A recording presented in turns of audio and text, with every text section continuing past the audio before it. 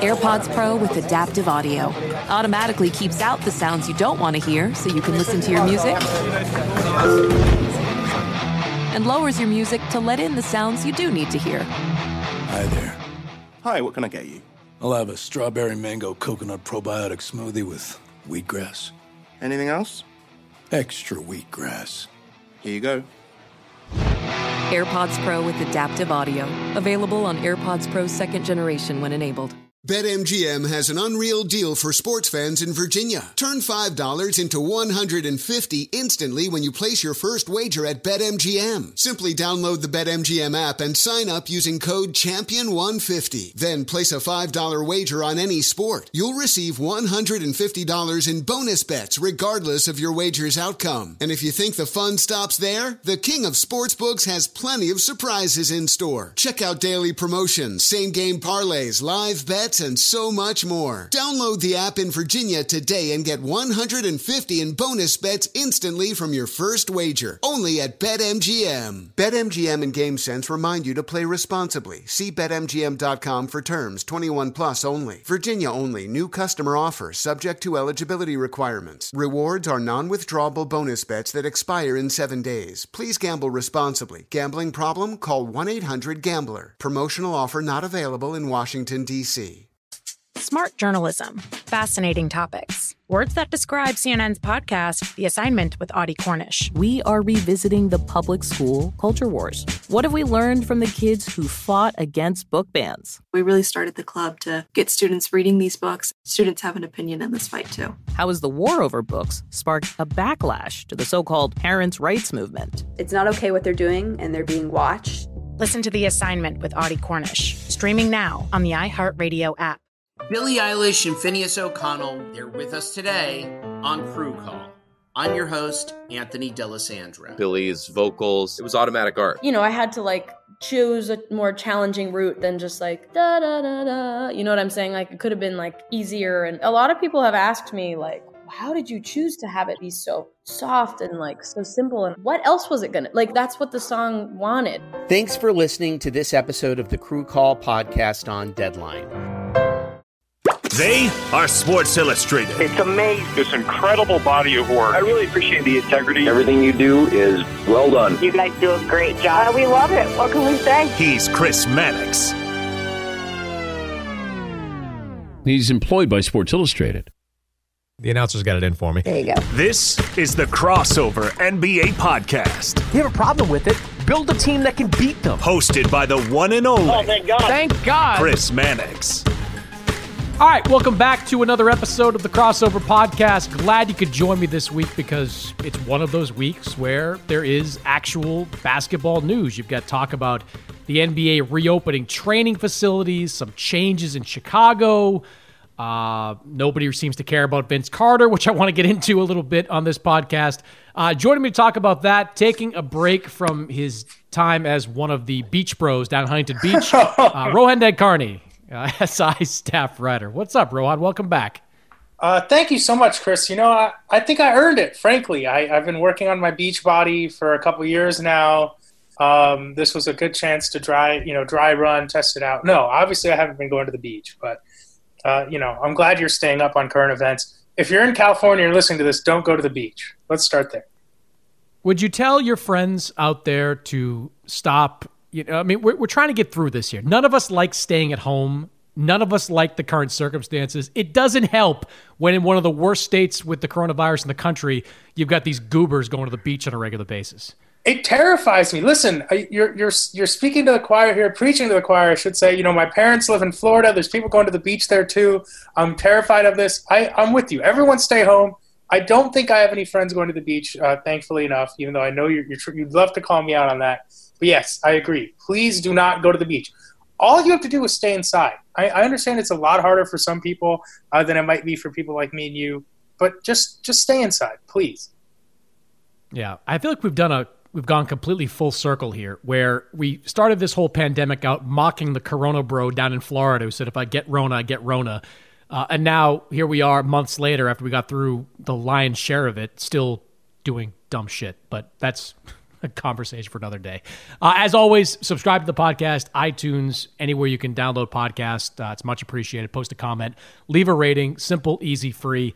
Best way to make sure that we keep doing this podcast week after week. All right, Rohan, let's talk a little bit about some of the news that we've had come across our way this week. And that's the idea of the NBA reopening their training facilities to players in some of the states that have relaxed their stay-at-home rules.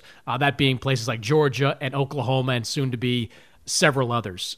There's cases to be made on both sides about the good and bad about NBA opening its facilities. Let me get yours first. What will you make of this news that the NBA in the next week or so is going to open up its practice facilities to certain players? It's pretty weird. I've got to be honest. I didn't fully understand the reasoning behind it. Why do this now if you're still not sure when the season is going to start? And I hate to be that guy, but there's a common thread between the states that are opening. If you're paying attention to the news at all, you can kind of figure out why the states that are opening up, and it doesn't necessarily have to do with, their numbers with the virus or the virus not being as present in those states. And to me, the NBA, which has kind of fashioned itself as a sports league that's, we're on the forefront of everything that's going on with the coronavirus, and Adam Silver saying, hey, we're going to listen to the scientists on this.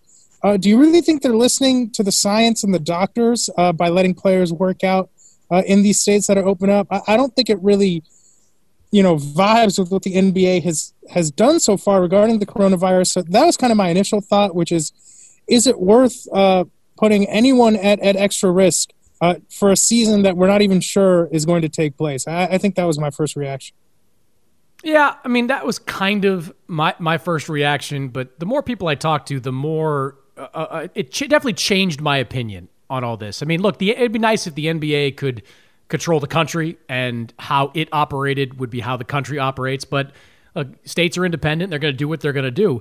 And the argument that was made to me by people at the highest level in the NBA offices was, look, if you're in Georgia or Oklahoma and your states are open and gyms are open, players are going to find their way there. Like, these guys have been cooped up like the rest of us for the better part of the last 2 months. They're anxious to get out and start working out some way, somehow. And, even when they go down to outdoor courts, they're seeing rims being taken down so people don't work out.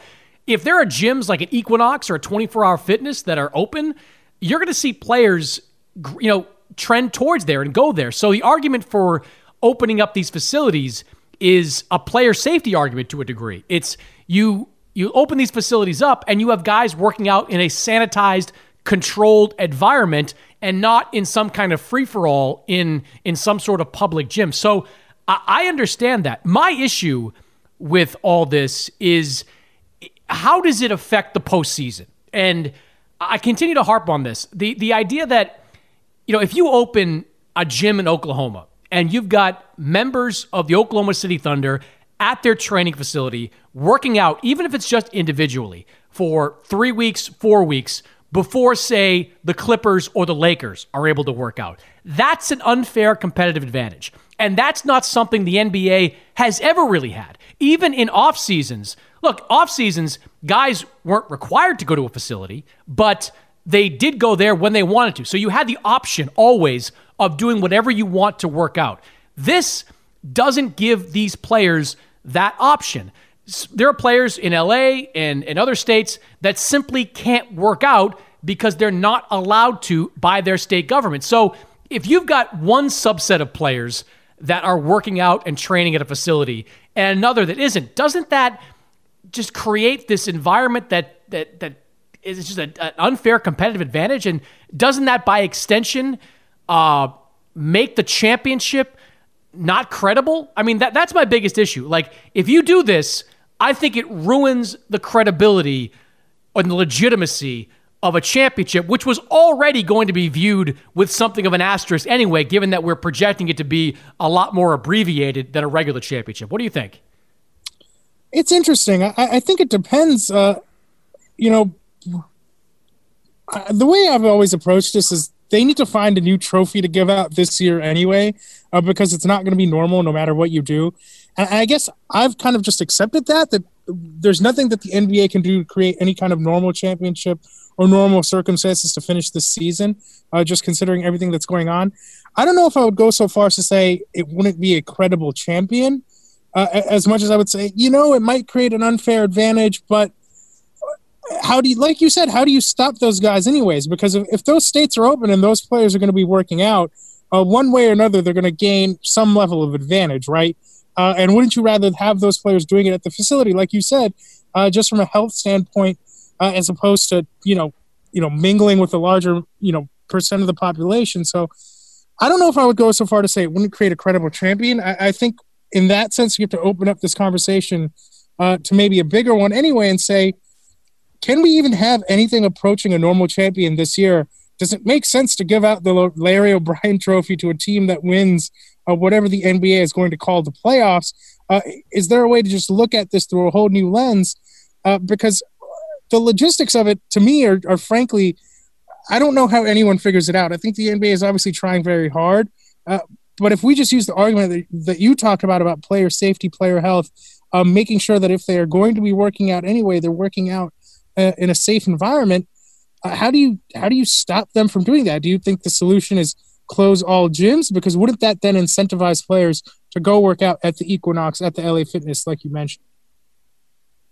Yeah, look, I'm with you on the idea that there should be some sort of separate trophy for this year. I mean, come back if you want to come back. There are plenty of financial reasons to come back. I mean, you want to get games on a broadcast. You want to satisfy your obligations to ESPN and TNT, and certainly your regional affiliates, which are going to become problematic as well. But don't call it the Larry O'Brien Championship. I mean, like you, I've been watching the Bulls documentary, The Last Dance, and playoffs and championships are won through fire. Like you go through just wars to win championships. Even without this current set of events, like you're going to have like best of threes and like at best of fives, if that. I mean, it's just going to be such a weird postseason that it's not going to require the same type of energy to win a championship that it would otherwise. And imagine this. Imagine if LeBron and the Lakers win a championship. Like it will become it will be scrutinized for all eternity. Like if LeBron wins a fourth championship here and people say, well, LeBron won 4 championships and Jordan won 6, the immediate counter argument, well, he won a championship in that year that didn't really count. Right. And he won in the abbreviated year. It's just look, it's tough because it potentially could be LeBron's last best chance to win a championship, given what the landscape might look like next year.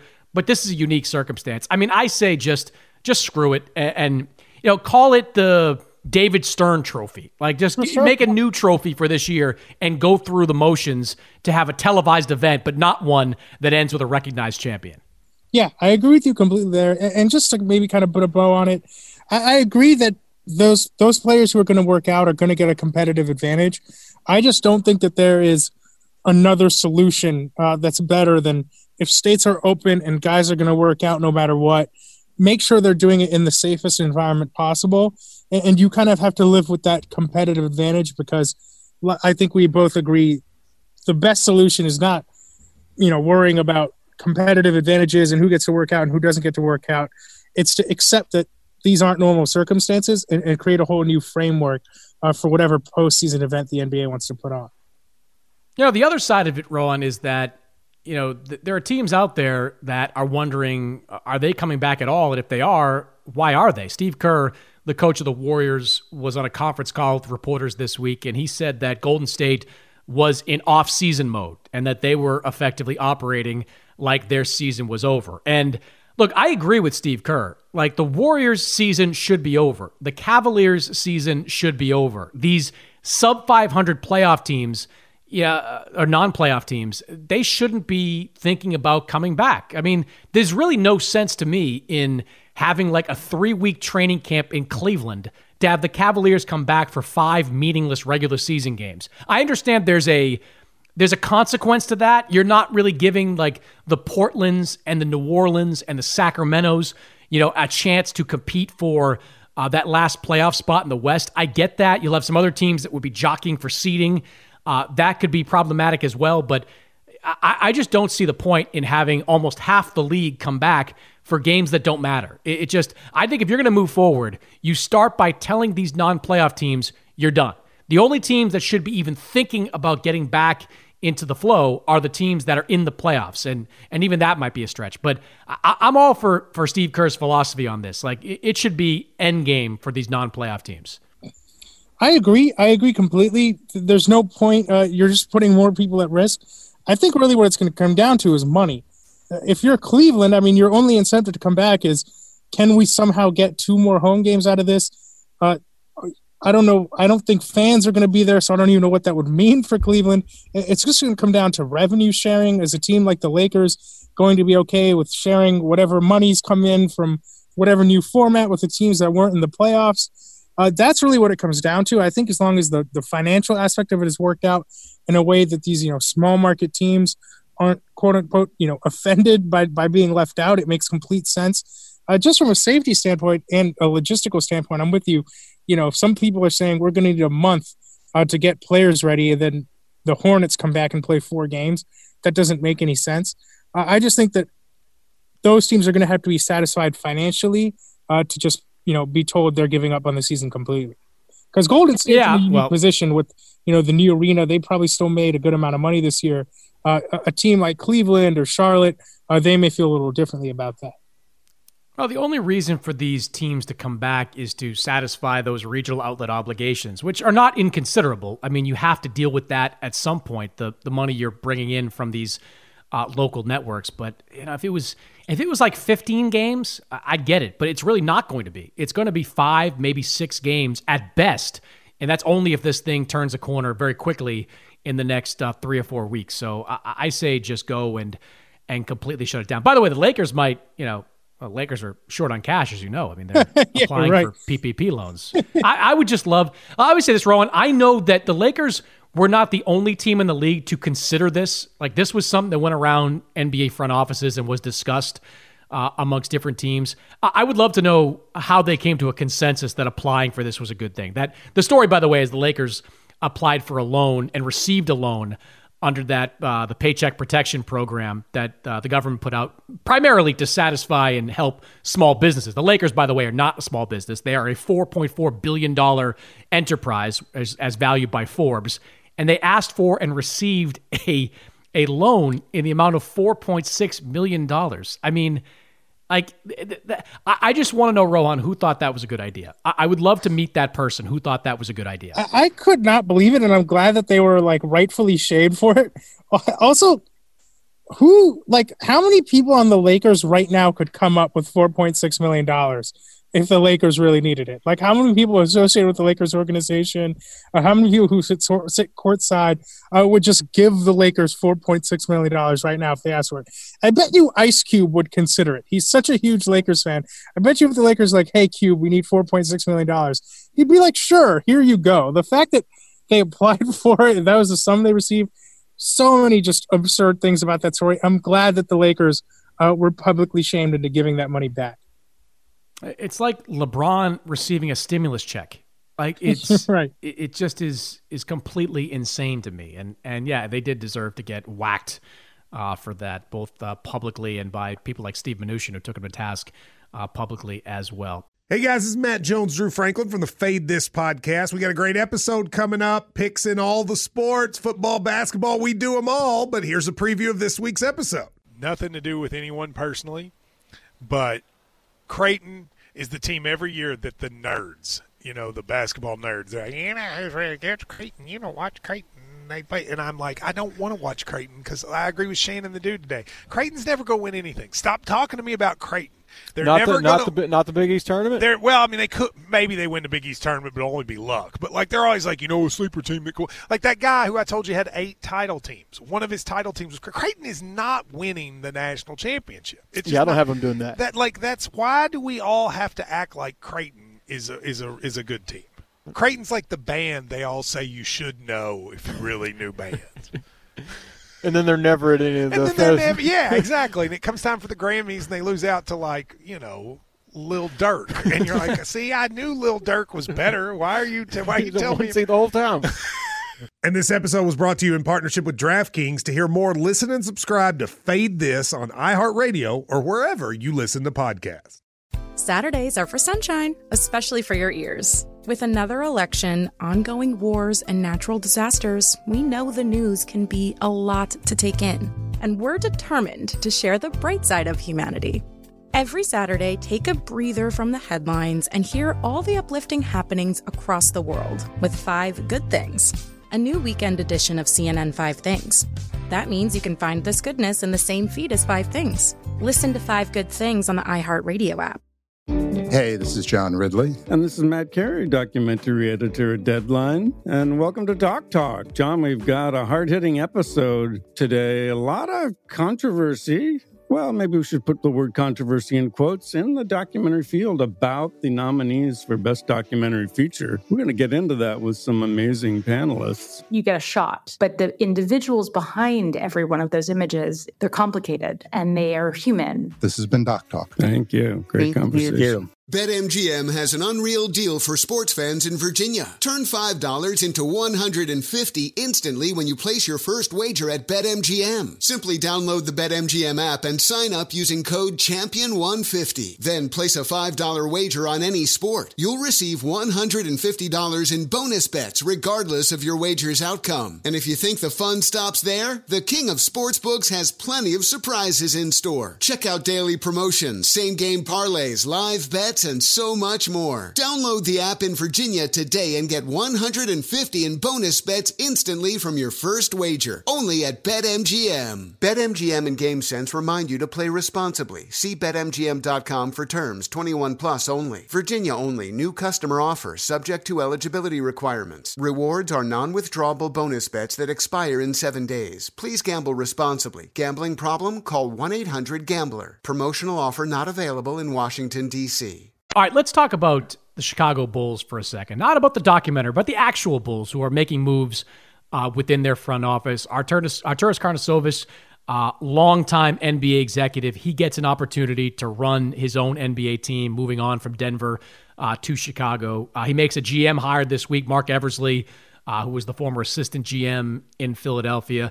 That's an interesting team to take over, Rohan, because I think that if you're Arturas and you're Eversley and you're that new front office, you got to look at that as a short-term turnaround. I mean, there is good young talent in Chicago right now. There is, whether you think Zach LaVine is a franchise player or not, he's a good young player. You got Lauri Markkanen there, who is a good young player. Wendell Carter is there, who's a good young player. One of the things that Paxson and Gar Forman did well was that they tended to have good drafts. And look, they screwed up everything else when it came to trades and other things, but they drafted pretty well over the years. So that nucleus is good. In like 2 years, I think it's actually next summer, some of those bad contracts are going to come off the books, so there'll be some flexibility there.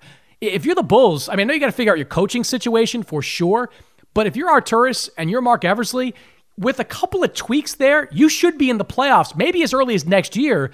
And then if you can get a top free agent in 2021 where there figures to be some guys, you might have a chance to elevate yourself really quickly. What do you think of the situation in Chicago? I mean, some people were talking about the Bulls as maybe a surprise playoff team or a fringe playoff team as early as this season. I really like Arturas Karnisovas. I mean, I did a story on the Nuggets. It's been a couple years now, but just chatting with him, he's a really smart guy. I mean, obviously Tim Connolly gets a lot of the credit for what's happened in Denver, and rightfully so. I mean, the Nuggets have built kind of the ideal small market team. I mean, top 2, top 3 team in the West. Did it by drafting a bunch of great guys like Jokic, Gary Harris, Jamal Murray. Then they eventually signed someone like Paul Millsap. I think that's all, replicable in Chicago and perhaps even on a bigger scale. It's not long ago that Chicago, while they might not have a history of getting big free agents, guys are interested in playing there. I mean, Carmelo Anthony was interested in playing there. LeBron and Dwayne Wade were taking meetings there. People like the idea of playing for the Bulls.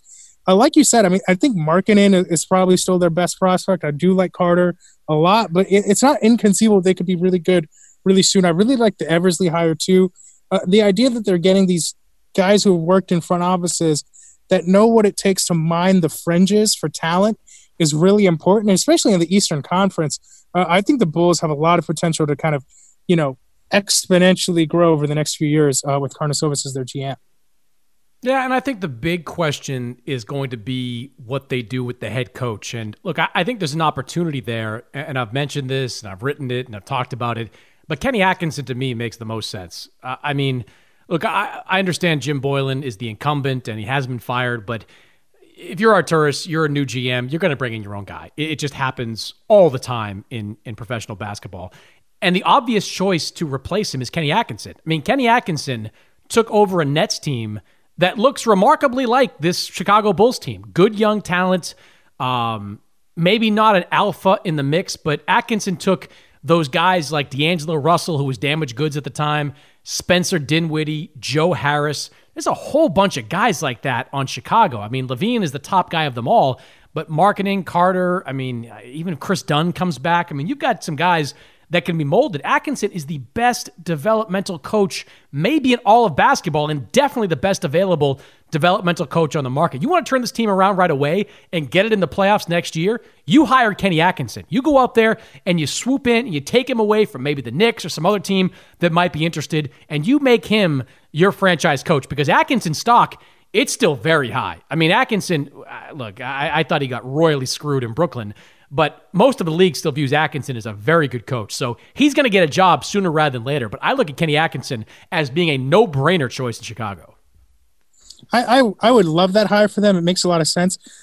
Ironically, or whatever word you want to use, I do think you have to wonder if the plan is to bring in a star in 2021 or in the future.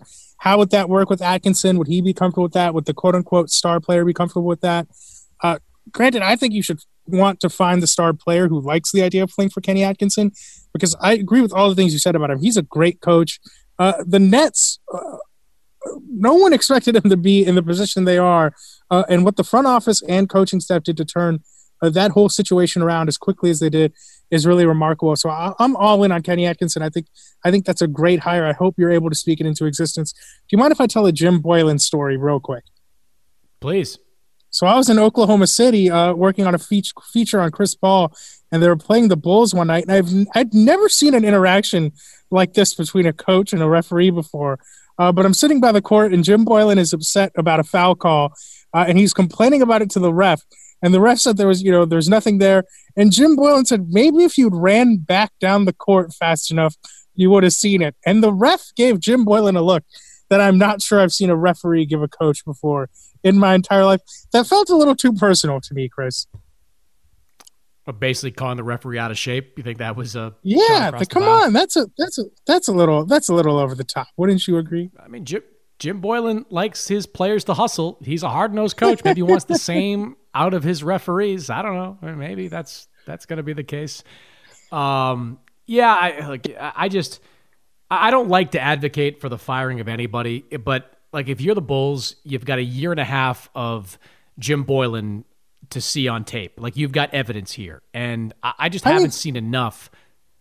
Go ahead. He's in like open conflict with Zach LaVine at multiple points during the season. It's almost like they want them not to like each other. I don't get it. It's more so that just like, what is he bringing to the team? And it seems like none of the players really seem to get along with him. It just doesn't make a lot of sense. No, it doesn't. You've got to hire. And look, I don't think that Kenny Atkinson, like there's like a whole deeper dive to be done on what happened in Brooklyn, and why, whether it's Kyrie Irving, Kevin Durant, or some combination of both didn't want to play for him. I mean, you're never going to get me to believe that Kenny Atkinson walked into Sean Marks' office and said that my voice isn't getting through to these guys. Like he hadn't coached them. Like he coached Kyrie for like 20 games. He'd coached Kevin Durant for 0. He coached the combination of Kyrie, Spencer Dinwiddie, and who was it? Was it Harris or somebody else there? Or no, Karis LeVert for like 5 games. Like not having anything close to your full roster, you're just not going to convince me that Kenny Atkinson was convinced that it didn't work there. I think there's way too much positivity around Kenny Atkinson right now. And look, the idea of a 2021 free agent is certainly nice, but it's not a reality yet. What the reality is, you've got your young team in Chicago that is there. Like they're the perfect team for Kenny Atkinson to jump in and take over. All right, let me ask you lastly about Vince Carter. And this is like, I'm a little bit surprised, Rohan, that there's been fairly minimal interest in this being the end to Vince Carter. I say that as someone that, I talked to Vince about a week and a half ago.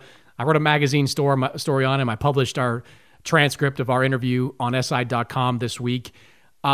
It just doesn't seem like Vince gets the kind of appreciation that a Kobe or a Dirk get. And I get he's not Kobe and Dirk, but this was an 8-time All-Star who was an MVP candidate for a number of years, who set the NBA record for number of seasons played, who did something that I can probably count on one hand the number of guys that have done what Vince has done in terms of going from alpha superstar into role player who was able to accept that role and be successful at it for a number of years.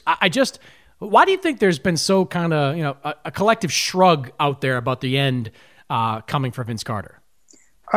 It's a great point. I read your magazine story. It was really good. Not only was Vince Carter all those things you mentioned, he is like one of the biggest fan favorites of that era of basketball from the mid 2000s, early 2000s. His dunks, he was mega popular with a lot of people in my generation. It's crazy. I think the issue is several different things, actually.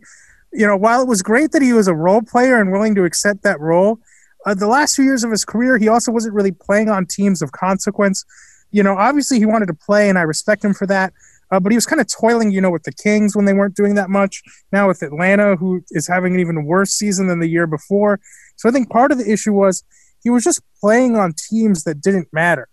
And then, kind of bouncing around at the end, it was hard for, if he had gone back to, say, Toronto, let's say for a final season, or even the Nets, which, might not be the team people remember him for, but just something to give us that kind of nostalgic element. It's kind of hard to appreciate Vince Carter when he's playing for a team that, he doesn't look quite right in the uniform. The team is not very good. He waited until the middle of the season to say it was going to be his last year. So it's just those little things like that I think have made it maybe harder for people to appreciate Vince than other guys of his ilk in the past. And then obviously right now, there's so many things going on that it's kind of hard to put, his send-off into the proper context of everything else that's happening in this country. But I agree with you. Not only did he have such a great career on the court, but whether it was, the Olympic dunk or his dunk contest dunks, I mean, this guy was hugely, hugely popular. Like, people forget, Vince Carter was at any point, during the mid-2000s, pound for pound, the most famous guy in the NBA. Yeah, and like two big what ifs I'm going to have about Vince Carter's career. One, if it didn't go south in Toronto, like the end in Toronto was complicated on a couple levels. Like Vince, by his own admission at times, wasn't giving it his all in every single game.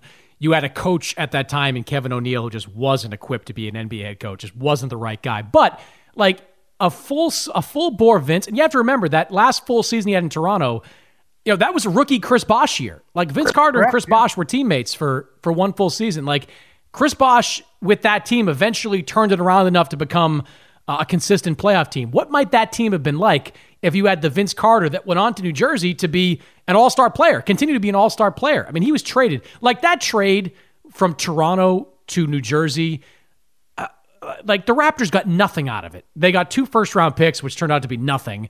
And they got some spare parts in like Alonzo Mourning, who never played there, Eric Williams.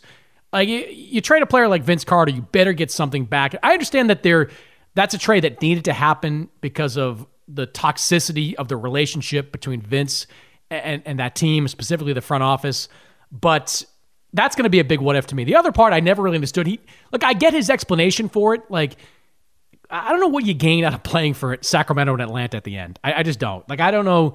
I get that you're playing a little bit more, but it's not like you're playing, 30 minutes a night and you're at least contending for a playoff spot. You're on a bad team that is in the early stages of a rebuild. And look, Vince said to me he had an opportunity to, play with a contender and sit on the bench and be kind of a mentor type guy. It just didn't fit him. I wonder if he'll regret that down the line. Not that there's like huge value in, just being a 15th man on somebody's bench, but there's got to be more value than, like there were times last year that Vince was a broadcaster. Like he was doing Hawks games for like the radio. Right. Like it's just like, I don't really understand the thinking, especially that like 1 year in Atlanta. Okay. But to go back to that team instead of signing on to be a backbencher with a contender. I don't really get that. I mean, 22 years in the NBA, you can't spend one of them just kind of enjoying yourself, collecting that. Wouldn't you rather see him play like 8 minutes a night with the San Antonio Spurs and like Greg Popovich or some team like that, as opposed to like 12 minutes a night with the Hawks? And it's uncomfortable anyway. It's weird. Like, I really respect him for being like, I just want to go where I can play, but it's not like these teams aren't going to use you at all. And like, you're still going to have utility. It was such a weird way for him to end his career. Not even, you just at least try to go back to one of the cities that you were so famous in. I mean, I feel like there were a lot of teams that would have used him even a tiny bit. I mean, I could see him, launching up some threes for the Rockets 9 minutes a night, something like that. Give yourself another opportunity to have one moment in the playoffs where maybe you come off the bench and hit a big three in the third quarter, something like that. Just something that we can attach to your final years of your career and be like, that moment right there, brought us back to the Vince Carter of our youth, as opposed to who's even watching Hawks games over the last couple months of the season. You know what I mean? It's like they're just irrelevant at this point. And it is really sad to me because I feel like he could have offered so much by playing on a relevant team, even if it wasn't a title contender, but just played for a coach we love or anything like that. And instead going to these teams that are no one's paying attention to them by Christmas, it's a little frustrating. It's irrelevant now, but like at least do it like Tracy McGrady did. Remember Tracy McGrady signed like in April of 2013 with San Antonio and rode the bench in the playoffs. Like, take a buyout before March 1st, then glom on to a contender and see what's out there. I mean, it was just weird. Like, I grew up, like Vince Carter was such a big part of the fabric of the NBA in the early 2000s and the late 90s and early 2000s. I mean, he was great. Like, people that might be listening to this podcast don't remember how electric he was. I mean, he changed and revitalized the slam dunk contest in 2000. He was an MVP candidate that year. I mean, when things were going good in Toronto, he looked like he was going to be the next Kobe, like be the guy that took over for Michael and ascend to those rankings. So it was just weird to see him kind of toil there at the end with the Atlanta Hawks. I wasn't really feeling that. I mean, to each their own. Like, Vince. And one thing I'll say about Vince, that he was very much at peace with his decision. And, if this was the end, if it ended, in a meaningless regular season game against New York where he's standing alongside RJ Barrett and taking feeds from Trae Young, I mean, okay, great. Like it's his own career. It's his life. I just would have liked to have seen him get one opportunity to play in a finals and have that story be part of his overall legacy. Without a doubt. And actually, I just want to add in real quick. I mean, because we're kind of seeing, watching The Last Dance, teams and players don't always get the endings they deserve. And if you have an opportunity to get a special ending, and I think some people, obviously, they might have rolled their eyes a little bit at Dwayne Wade, doing the one last dance, or even Kobe Bryant, shooting 50 times in a game for a 20-win Lakers team or whatever it was. But, these guys have given us, people like me and you, so much in terms of entertainment or the stories they provided or what they do for the fans. Like, those moments are special. And if you're a player and you get a chance to have the ending you deserve, take it, okay? Don't worry about, if anyone's going to roll their eyes, or don't worry about, feeling like it's going to be selfish, because at the end of the day, people are going to look back on that last year, whatever you did, with fondness. And I think that's important.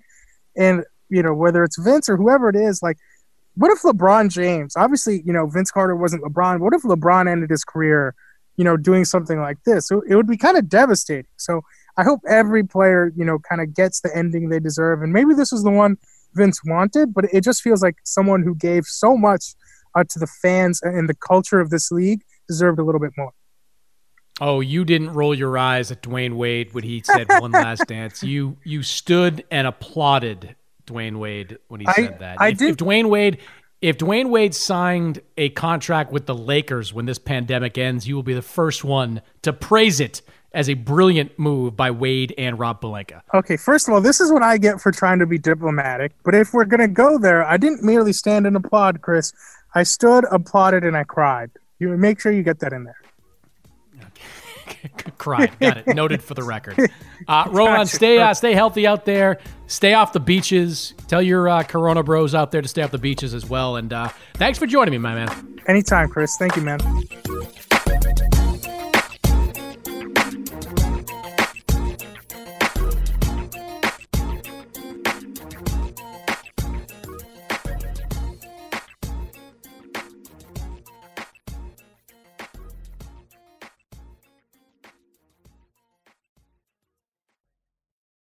Infiniti presents a new chapter in luxury, the premiere of the all-new 2025 Infiniti QX80, live March 20th from the Edge at Hudson Yards in New York City, featuring a performance by Jon Batiste. The all-new 2025 Infiniti QX80 is an SUV designed to help every passenger feel just right. Be the first to see it March 20th at 7 p.m. Eastern, only on iHeartRadio's YouTube channel. Save the date at new-QX80.com. Don't miss it. 2025 QX80 coming this summer. As someone who lives for politics, when a major scandal unfolds, it was shocking. I have to know, what were they thinking? Backroom deals, huge amounts of money, CIA secrets, sets off a firestorm in Washington, affairs. No way this guy's got a mistress. Corruption. I knew I was a dead man. Warning, it's even messier than you thought. United States of Scandal with Jake Tapper, Sunday at 9 on CNN. Hey, this is John Ridley. And this is Matt Carey, documentary editor at Deadline. And welcome to Talk Talk. John, we've got a hard-hitting episode today. A lot of controversy. Well, maybe we should put the word controversy in quotes in the documentary field about the nominees for Best Documentary Feature. We're going to get into that with some amazing panelists. You get a shot, but the individuals behind every one of those images, they're complicated and they are human. This has been Doc Talk. Thank you. Great conversation. Thank you. Are you looking to step up to a 4K smart TV? One that gives you unparalleled clarity and picture resolution? Then we've got good news for you, because the Vizio 65-inch V-Series 4K smart TV is now just $348. With all your favorite apps built in, you can stream straight out of the box. You can even sing along to all your favorite music and radio on the iHeartRadio app. Looking for a smaller or bigger screen? Vizio offers unbeatable prices on all V-Series 4K smart TVs. Head to Walmart.com today and score the 4K TV you've been waiting for.